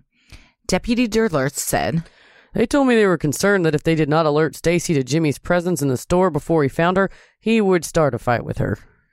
That is egregious that she can't even go to work. No. This man is terrorizing her at work. She's terrorized wherever she goes. That's and horrifying. Everyone is well aware of it. Yeah, it sounds like when there's a protocol because of his behavior, he has a pattern and practice of behavior. And again, these people are thinking, he's a cop. Who are we going to call? The cops? Exactly. Look how it worked out for Connie Lear. Yeah, girl, all you can do is go hide. We'll tell you, go in the freezer section. Well, after Stacy's murder, Jimmy began dating another woman in town, Pamela Duncan, who later gave a statement to police that called Jimmy verbally hostile. She further discussed how racist Jimmy was, saying, Jimmy was extremely prejudiced. Before we started dating, I used to get my hair cut by a black woman. After we started dating, he wouldn't let me go to her anymore because he said her salon was across the tracks and that white women don't go there. With everything we find out, I just hate this man more. I'm like, I couldn't possibly hate him more. No, I was wrong. I can't. Yeah. And again, controlling, finding another woman, finding a way to control her. Yeah, absolutely. Man. Well, after the two broke up, Jimmy harassed Pamela, stalking her at her job by shining police cruiser headlights into the window while she worked at the Circle K. He did the same thing at her home. When Pamela started dating another man in town who delivered beer, Jimmy pulled this man over so much and gave him so many tickets that he was eventually fired from his job. Pamela felt afraid for her safety, saying, I felt like I was being constantly harassed and threatened, and there was nowhere to go. I finally filed a report with the police, and another officer came by, and he told me that they would make sure that Jimmy left me alone. A friend of mine later went down to the police station looking for the report I filed, and they couldn't find it. Things got better after I first filed the report and the other officer came and talked to me, but the harassment did not stop altogether until Jimmy moved away from Giddings. Here's what I think. There needs to be a full-blown investigation into this Bastrop Police Department. Of what they were doing to protect this they're all man. fucking covering up for him, and it's the whole if this, then what? Yeah. And if they're willing to do this on such a big deal, imagine all the little transgressions that happen and all the racism that's going on behind the scenes that no one's even seeing. Exactly. And finally in 2007, when Connie finally did report that Jimmy raped her, it was the Williamson County. So it was not like the city it was the county office doing an investigation saying, oh my goodness, there are so many other women who have had this happen to them. That the Bastrop County or that ignored? Bastrop's not the county, it's Williamson County, but that the police department in either Giddings or in Bastrop had ignored his behavior. All of those people need to be brought up on charges. I would think that at some point the Department of Justice would look into this. I sure hope so. Well, in 2007, Jimmy's wife, Ada, showed up to work with bruises on her face and told coworkers they were from a result of Jimmy throwing a phone at her. Not a great track record. Don't marry this piece of shit. I mean, it's hard because, I'm not blaming her. It's I'm sure he coerced his way into her life like he did with all these other women. I don't know if they're still together. I think they might be. I think he had somebody waiting for him in 2018 when he got out. Girl. And his family just said, leave us alone. We just want to, we just trying to get on with our lives. Girl, if you're listening to this, run. I mean, run for the hills. Anybody that associates with, who knows, maybe he's been reformed while in his time in jail. I doubt that that's happening. Well, there are several items of evidence that point to the crime scene being staged by Jimmy Finnell. First, the driver's side seatbelt in the truck was buckled, as if someone was sitting on top of it. This is a common practice for police officers as it keeps the warning bell from dinging so they can quickly jump out of the car. Yeah, because you would think if you're a cop and you're wearing a seatbelt and you have to jump out and go and chase somebody, you have to sit there. I didn't know they didn't wear seatbelts. I don't think it's protocol, but I think it's a common practice. According to the... it makes sense. Detective or Sergeant Kevin Gannon said it's a common practice. And he's it's a consultant. Also interesting that it's against the law to not wear your seatbelt. And they're all driving around with a little loophole. But that ding, ding, ding is so fucking annoying. Oh, dude. Sometimes I'll just have groceries on the passenger seat and it'll ding, ding, ding at me. I'm like, I just eat a lot. They're just my groceries. Stop judging me. I know they weigh the amount of a small child, but it's just my food. Stop judging me. Well, second, Stacy's fingernails were cut super close, inconsistent with a woman preparing for her wedding.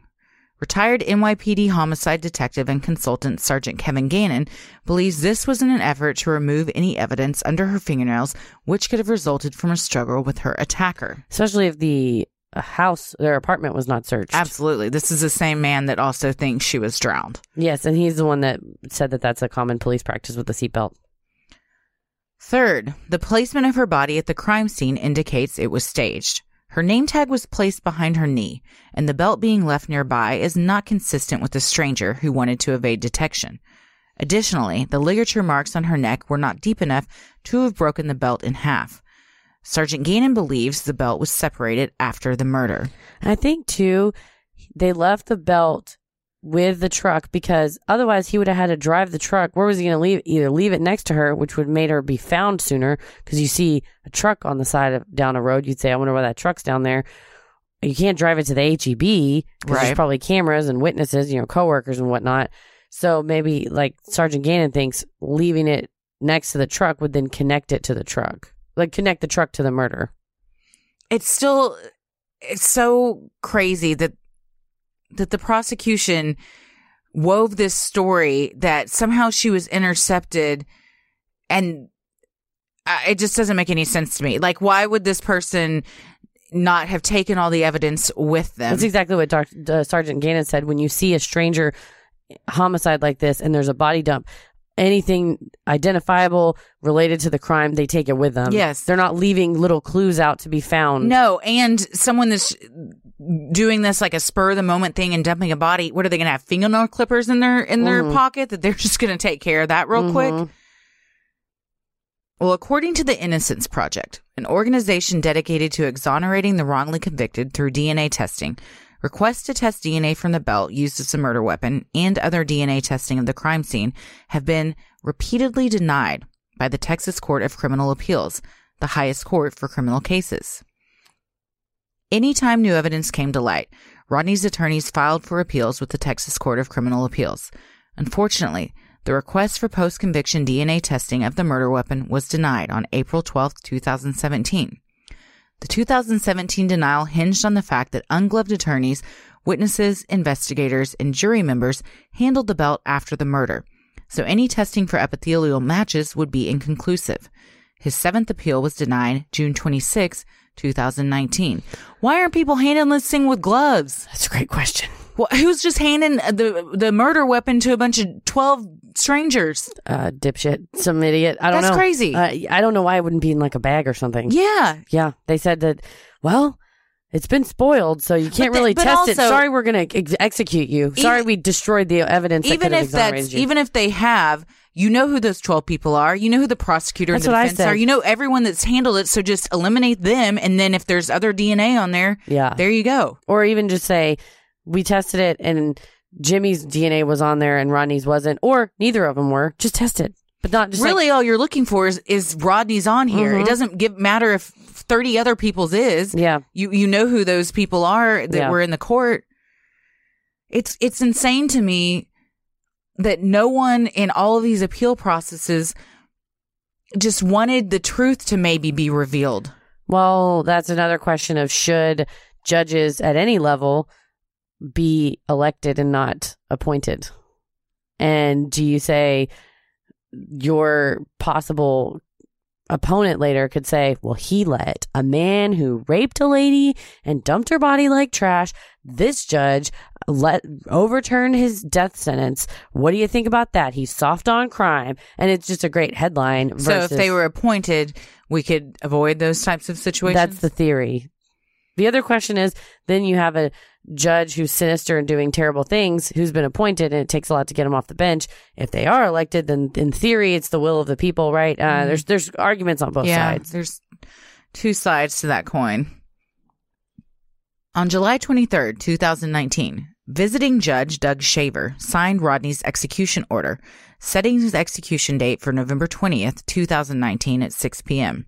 Rodney's attorneys have argued that the Texas Code of Criminal Procedure requires the withdrawal of Rodney's impending execution date, given the existent evidence of his innocence, as well as the new evidence that has come to light in recent months. There's also a whole deal about this judge and whether he had the authority.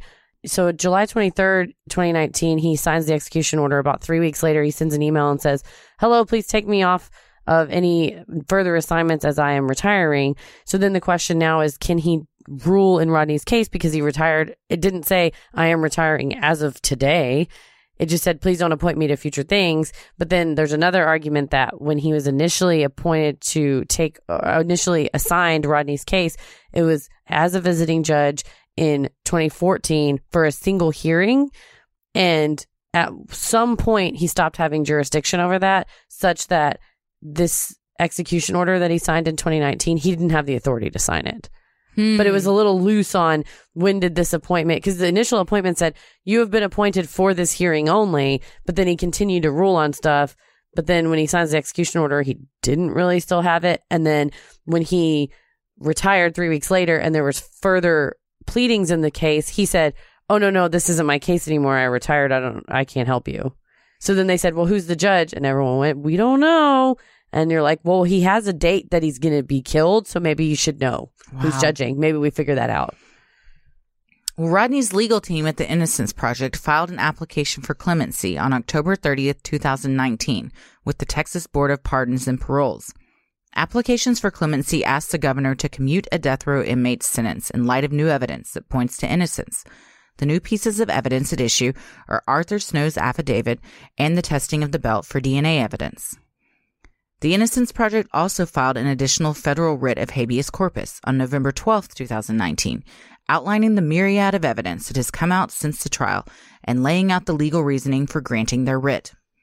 They argued some evidence was not available at the time of the trial, and other evidence was available to the prosecution but was withheld from Rodney's legal team in violation of Brady. They also argued that Rodney's original trial counsel was ineffective and that ineffectiveness prejudiced the outcome of the trial. Ultimately, the filing asks the court to vacate Rodney's conviction and death sentence, or alternatively, remand his case to the district court for an evidentiary hearing. This is a very thorough laying out of all of the evidence. It has to be. And it's brilliantly written, obviously, because it's by the Innocence Project, and they have the top-notch lawyers doing this kind of work. And if you want further reading, of course, we'll link it in the show notes, but that's pretty much the source. One of the main sources, of course, we've read news articles and stuff, but photographs and then affidavits that we've outlined for you here. Roderick Reed, Rodney's brother, told Dr. Phil, I think right out of the gate, my brother didn't have a shot. I think this case is a prime example of why we should abolish the death penalty. It's so corrupt. It is racist. It is basically all those things that have played a major role in my brother's case. I have to agree. Yeah, you just gotta be sure, man. And even then, if you're sure, what gives you the right to take someone's life? That's a good point. You're killing someone for killing someone. You don't rape somebody for raping someone. You don't rob somebody for robbing someone. Why would you kill someone for killing someone? Yeah. Yeah, the whole eye for an eye only seems to apply in death penalty cases for murder, when we don't ever apply it to any other crime. Yeah, anything else. And especially if, that's retributive justice, right? You're like, we want to get vengeance for the victim versus rehabilitative. We really want to try to, if we can't at least make this person a functioning member of society that they need to be put away for life, we at least can make them a functioning human being, and maybe from inside they can be a functioning member of society. Even if they're not a functioning member of society, I often think you dying, you have nothing else to worry about. True. You living out the rest of your days in prison is more of a punishment. Absolutely. That's a good point. I mean, maybe not absolutely. It seems like there's a strong argument there, though. Uh-huh. Knowing you're going to die and being on death row and having this clock ticking down to every day is just a check mark off your calendar, that is a mental mind fuck that I never want to imagine. True. Your entire life is taken from you. Possibly because you took someone else's life, possibly because you didn't, and you're wrongfully sitting there. True. But having to stay in prison and knowing the rest of your life is just behind bars, mm-hmm. which is worse. Yeah. But then that's the question. Seeing a light at the end of the tunnel, even though that light might be something getting shot into your vein and you're not having to deal with prison anymore, or I'm here until indefinitely. And you're talking about punishing people versus, and I'm saying yes, either you stay in prison for the rest of your life, or you are put to death. And that's the arguments for and against the death penalty of what's the greatest punishment. And that's what you're saying. You're saying, in your opinion, and probably logically, it's much worse to say, well, I was in prison for 20 years and then I was killed, or I was in prison for 65 years, right? That's a worse punishment. But then why do we have the criminal justice system, right? Do you do it to deter other people because you want to say, well, look what happens if you kill someone? It clearly doesn't deter. We will kill someone back. Exactly. It doesn't deter people. If it deterred people, we wouldn't have a ton of people sitting on death row for many, many years. Ding, ding, ding. Where's the button? Where's the sound effect button? Oh, here we go. Let me see. What are we going to use for this? Oh, God, that was very inappropriate. That was not a good one. Hold on. I'm telling you, it was drums. I thought it was going to be like... I was looking for like a cash register, like a...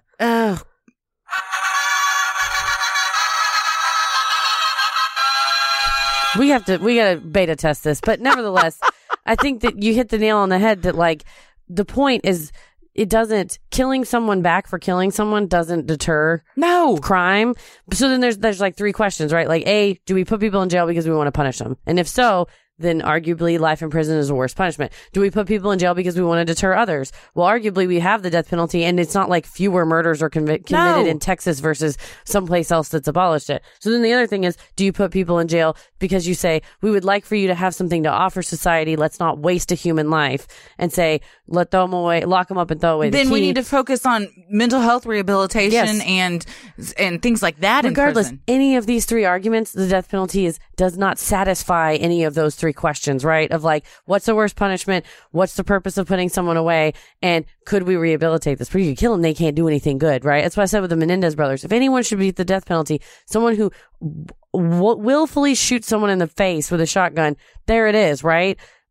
And that's a whole series of episodes. But in that case, even then, they have gone on, even though they're going to be in prison for life, they have gone on to create a new life. Well, a meaningful life. They've gone on to make other people's lives better. Mm-hmm. And so it's a starfish thing, right? Like you can throw the one back, right? The horseshoe crab. I can't save everyone on the beach, but I can save one. And think of all the ones that the Menendez brothers have saved. So anyway, we've gotten off on a tangent on the death penalty, but nevertheless, I think the death penalty, especially if justice is meted out in a racist way, then it's going to be the result is going to be, and there's a ton of statistics, we didn't cover them in this, but do the research on your own. You'll see that when it's a black perpetrator, alleged perpetrator, and a white victim, the rates of worse punishment it's way higher than if it's a white perpetrator and a white victim. A petition to have Governor Greg Abbott stay Rodney's execution in light of new evidence garnered over 2.9 million signatures. Celebrities like Oprah, Rihanna, Kim Kardashian West, and Meek Mill have all spoken out in an effort to pressure Governor Abbott to take action. Graffiti in downtown Austin appeared in early November of 2019 in 2 locations that read, Greg Abbott can but won't stop the murder of Rodney Reed. On November 5th, 2019, a group of 26 Texas lawmakers from both sides of the aisle wrote to Governor Abbott. The lawmakers urged Abbott to grant Rodney Reed the reprieve until new developments in the case are fully resolved. And that until then, the cloud of doubt would remain over his conviction. Republican Senator Ted Cruz said in a tweet, if there's credible evidence there's a real chance the defendant is innocent, that evidence should be weighed carefully. Republican Congressman Michael McCall likewise said, a death sentence is final, and given the doubt surrounding his innocence at this time, I believe our state cannot execute Mr. Reed in good conscience. So the fact that you're seeing people from both sides of this are saying we cannot in good faith execute this man based on what we know, mm-hmm. You've got to look at that. Yeah, it's very convincing. That same day, the Texas Catholic Conference of Bishops called for Governor Abbott to grant Rodney reprieve as well. The bishops said that while they normally engage in advocacy efforts for every single Texas execution by urging the state to grant reprieve as a matter of mercy, based on our position that the death penalty is inadmissible in modern society. But that in Rodney's case, we are engaging as a matter of justice rather than mercy, because there is substantial evidence that he may not be guilty of this crime. That's pretty powerful. Man, they're invoking the Lord. So not only is it Republicans, but they're saying this Democrats, isn't even about the Lord. This is about the fact justice is an injustice. For sure, for sure. And throughout all of this, you know what Greg Abbott said? Nothing. Silence. And oftentimes, silence says more than any words can. Inaction is, sometimes inaction is an action. Greatest action. Despite the evidence, the outrage, and the very real and likely probability that Jimmy Finnell, in fact, was the real perpetrator, Rodney Reed was still scheduled to be executed on November 20th, 2019. That would be 3 days from when we are recording this right now. Yes, and the day of release. Yes, the day this will come out. However, on Friday, November 15th, the Texas Board of Parole and Pardons voted unanimously to delay Rodney's execution for 120 days, pending investigation of new evidence. The board's decision then went to Governor Greg Abbott, who has the authority to halt the execution. Governor Abbott remained silent. So they basically send a recommendation, hey, we think you should at least stay it for 120 days. Do you approve this? He did not make a decision. He ghosted him. Yes. Later in the day on Friday, November 15th, the Texas Court of Criminal Appeals officially blocked Rodney's execution, granting him an indefinite stay of execution. The ruling preempts any need for Governor Abbott to act. The Court of Appeals sent the case back to the Bastrop County Trial Court to review the evidence and legal claims made by Rodney's attorneys in his petition for a writ of habeas. For now, pending further development, Rodney Reed is no longer scheduled for execution. Someone asked a very interesting question, and that was, the governor can grant reprieve and keep an execution from happening. Could they then reinstate it if the Court of Criminal Appeals gives him an indefinite stay? And the answer is no. He does not have that power. Only the court has the power the jury has the power of sentencing, and then the court and the Board of Parole and Pardons has the ability to, enact that sentence, but the governor doesn't have the authority to say, no, it's back on. So had the Texas Court of Criminal Appeals not come in and blocked it, at what point does Governor Abbott have to say something? 5:59 p.m. on November 20th. I mean, he does. So he has until then to say either yay or nay? I think he didn't have to vote. I mean, I don't think he has a time limit. But at some point, he has to chime in. He's like a fucking coward because he hasn't said anything. He hasn't said one thing. He didn't even say, well, I'm reviewing the evidence and we'll take a look. If he has, please send it to me, because I Googled every possible combination of Greg Abbott comment, up until the November 15th. I mean, every article you read would be when reached for comment, his office said nothing. I mean, people were protesting in the streets. There was zip, zilch, nothing. I could not find him saying a damn thing about it. Do you think he intentionally said nothing because he knew he was like, the when Texas Court of Criminal Appeals was going to come in and then he wouldn't have to say anything? I think he was hoping that would happen so he wouldn't have to make a decision one way or the other. It's like when Michael hides in the office because he doesn't want to choose a health plan. Yeah. And he's just and he has Dwight do it. And he hopes everyone leaves, and then he opens the door and he's like, shit, they're all still here. I mean, he just hid. He hid the whole entire time. He's got to say something. I imagine at some point his people are going to say, Greggy boy, you're going to have to make a statement about this. It's a fucking spineless bullshit thing to do, is not come out and say, I think that I respect, even if you come out and say, I respect the jury's decision and I'm not going to get in the way of justice. That's fine. That's shitty. You're going to let somebody die for some reason and you're ignoring a truckload of evidence, but at least you said something. Yeah. But it's just, like I said, please, if you're listening and prior to November 15th, which would have been Friday, when the decision came out, if you've seen any comment from Greg Abbott, send it to me. If it's been past that, I don't care, because now he's off the hook and whatever he says is in his self-service. It wasn't to do the right thing. So I don't care what he said since November 15th. A little too late. For sure. But if you can find anything before about noon on Friday, November 15th, please send it to me, because it does not exist. Take to the internet, everyone. Well, so what do we think? I don't think that because there hasn't been a trial, I don't think you conclusively can say that Jimmy Fennell did it, because it hasn't been tried. However, you could say that there's a substantial amount of evidence that points to potential involvement, possibly. We don't know. We would have to wait till a trial. I think you can say that this evidence points to at least there's a reasonable doubt for Rodney Reed, at minimum, and that's the goal. And then whether or not the current DA in Bastrop takes this case up and says, okay, well, she still needs justice. Let's go and now look at this evidence that we do have and see but at this point, it may be so deteriorated and they can't pin it on somebody else. So at this point, everything's been sent back to the Bastrop trial court. That's and they will relook at everything and decide if they want to pursue another suspect.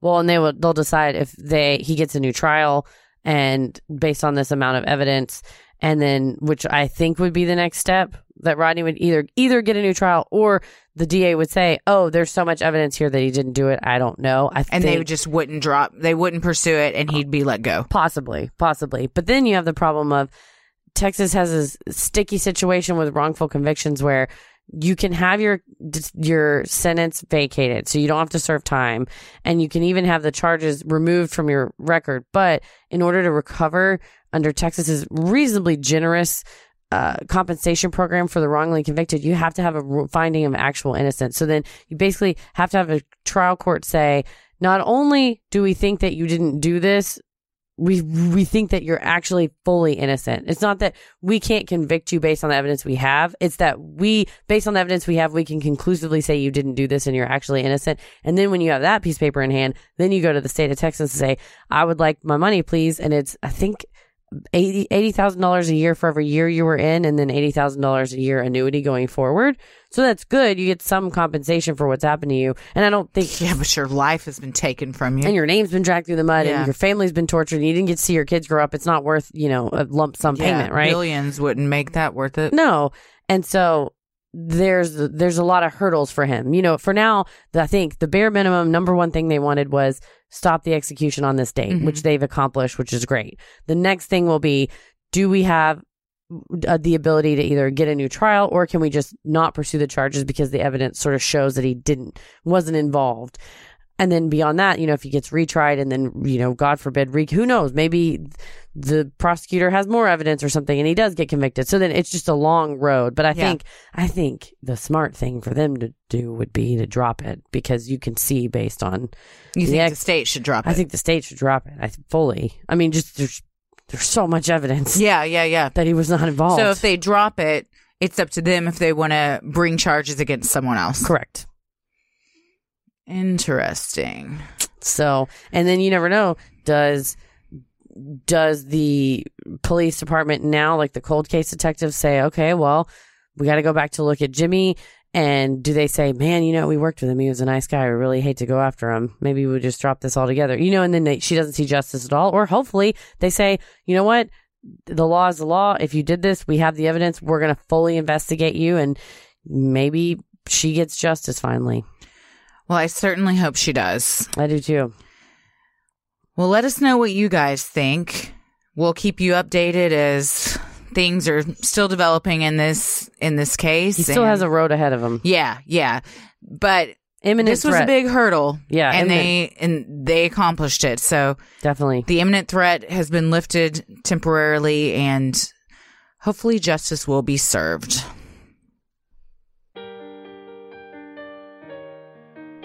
Well, we have a live show this Saturday. Coming up November 23rd at 7 p.m. at Dallas Comedy House in Deep Ellum.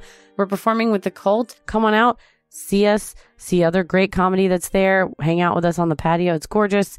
And the Christmas decorations are up, and it looks quite nice. Lovely trees everywhere. It's very cozy. Get you a spiked hot chocolate, which is a perennial favorite. I forgot. It's like, the year goes by and you forget. That's like one of my favorite part about the Christmas holiday season is the spiked hot chocolate. Spiked hot chocolate. Mm-hmm. I have been on a pumpkin spice latte kick lately. What? I need to stop drinking so many. There are 10 million calories. But you know what? The month of October, I probably had maybe 4 a week. Like a lot. Like so many. I had one today. I had one yesterday. But until once the Christmas one's already out, but I'm like, I'm going to milk the pumpkin spice latte until Thanksgiving. And then December 1st, I'm switching over to peppermint. I'm addicted to the pumpkin cream cold brew. I'm addicted. See, I like latte. Cold brew, is that cold coffee? Yes. Or is it, so they do a cold coffee, but it's been brewed a special way. So it's got like a nuttier flavor. Okay. And then they take the cream. There was a girl at Starbucks today that was getting it. A lot of people were. They take heavy cream and then they take the pumpkin sauce and they blend it. And so it's like this creamy, foamy stuff, and they float it on top. Yeah. So then with every sip, you get the foam and then the shot of the coffee behind it. Oh man, it's good. I don't like cold coffee that much. Oh, then you wouldn't like it. I mean, I do, but I also thought, isn't cold brew like stronger than a latte? Like I said, it tastes nuttier. It tastes a lot. I don't think it's more caffeine than a latte. Okay. Because latte has espresso in it. Although I don't know. Well, regardless, shout out to Starbucks. I bought some gluten-free pumpkin pancake mix today that I'm excited to try. Yeah, sounds very good. And it can also be used in a waffle iron, which my Snoopy-shaped waffle iron. Love that. I have a Snoopy snow cone machine. Oh, very nice. We need to have a Snoopy snack party. We should. Snoopy snack party. Well, Sinisterhood will always remain free, but if you wish to donate to our Patreon to help offset the cost of making and hosting the show, you can visit sinisterhood.com and click on Patreon in the top right corner. You'll get some sweet perks like Patreon-exclusive content, a Sinisterhood sticker, membership to our exclusive Patreon Facebook group, a special shout-out on the show, and a monthly bonus mini-sode. Make sure you stick around after our sign-offs to hear your shout-out. We have also now brought our love of improv to our Patreons with on-air improvised scenes based on your Patreon suggestions and fun discoveries we've made in past episodes. So be sure to join Patreon and check those out. So many of you have been tagging us in pictures of you sporting your sweet Sinisterhood merch. Keep those pictures coming. If you want to get some cool Sinisterhood swag like t-shirts, mugs, totes, and even clothes for your kiddos, visit Sinisterhood.com and click on shop in the top right corner. What a nice Christmas, Hanukkah, Kwanzaa gift. Any kind of gift. Festivus. Festivus is for the rest of us. I got a big ass Festivus pole I'm going to put in my front Love yard. it. I saw Can't a lady wait in San Antonio got in trouble for putting her snowman in her yard too soon. Her HOA said that it was a violation. Do you have an HOA? No. We don't have one either. No. And so they said, yeah, the neighbors were standing in unison. So then they all started putting up Christmas decorations early too. So I'm thinking if I put my Festivus pole up, my neighbors will. So the HOA was trying to get her. Was mad. And but then the neighbors were in solidarity with correct. her? I believe she's pregnant and she's Isn't the HOA made up of your neighbors? Yeah, it's probably those Gladys Kravitz bitchy, It's my Grinch. That's my Bewitched reference for the show. But yeah, so I think that it was the controlling kind of mad neighbors that. Well, good for those neighbors that supported one of their own. Exactly. Well, the best thing you can do to help us grow is like, review, and subscribe on iTunes or wherever you listen to your podcast. And tell a friend who you think would like us to check us out. It means so much to us and really helps small podcasts like us get more exposure. You can follow us on Instagram and Twitter at SinisterhoodPod and like us on Facebook at Sinisterhood. Christy, where are you at on the computer? I am on Instagram at Christy M. Wallace and on Twitter at Christy or GTFO. What about you? Well, on my Instagram today, I was looking at your Instagram to look at Ella at Buc-ee's. Ella had her first visit to Buc-ee's. She was a fangirl. Tommy was like, I'm a fangirl because she was wearing her Buc-ee's pants, her Buc-ee's shirt, which is her favorite outfit. It's so cute. And for the past couple of weeks, we'll be like, who's on your shirt? Buc-ee's. When you gave her the little toy, you said, who is that? And she was like, Buc-ee's. It was the best thing I've seen on the internet. I mean, probably months. We were there for hours. You can spend hours. I'll tell you what, did some Christmas shopping. Several people are getting some Buc-ee's Christmas presents. Got several turkey sandwiches. Everyone's getting 3 bags of nugs. You got so much nugs. I have 3 bags of beaver nuggets. So much nugs. Well, because I texted you and I was like, do you want some? And then I already bought them. And then you said no. So if you change your mind, thank you. I have a bag of beaver Good to know. nuggets for Maybe you. I will take some. And my family loves them. And if I had beaver nuggets out at Thanksgiving, I'll be like a hero. So I'll bring them. Thank you. Please do. I'll say courtesy of Christy. So if you want to follow me on social media, I'm on Instagram at Heather versus the World and on Twitter at MCK versus the World. As always, the devil rules the airwaves. And keep it creepy. Hey everybody, thanks so much for subscribing to our Patreon to support the show. Here are your special Patreon shout-outs. Valentina Harper, Maggie Walsh, Lisa Brooks, Margaret White, Jess Stom, Elaine Martin, Alex Tanashuk, Joe Jones, Megan Anudi, Christine Terry, Christy Anderley, and Caitlin Armitage. Thanks again for supporting the show, you guys. We could not do it without you. We really appreciate it. Thanks so much. Keep it creepy. Sinisterhood.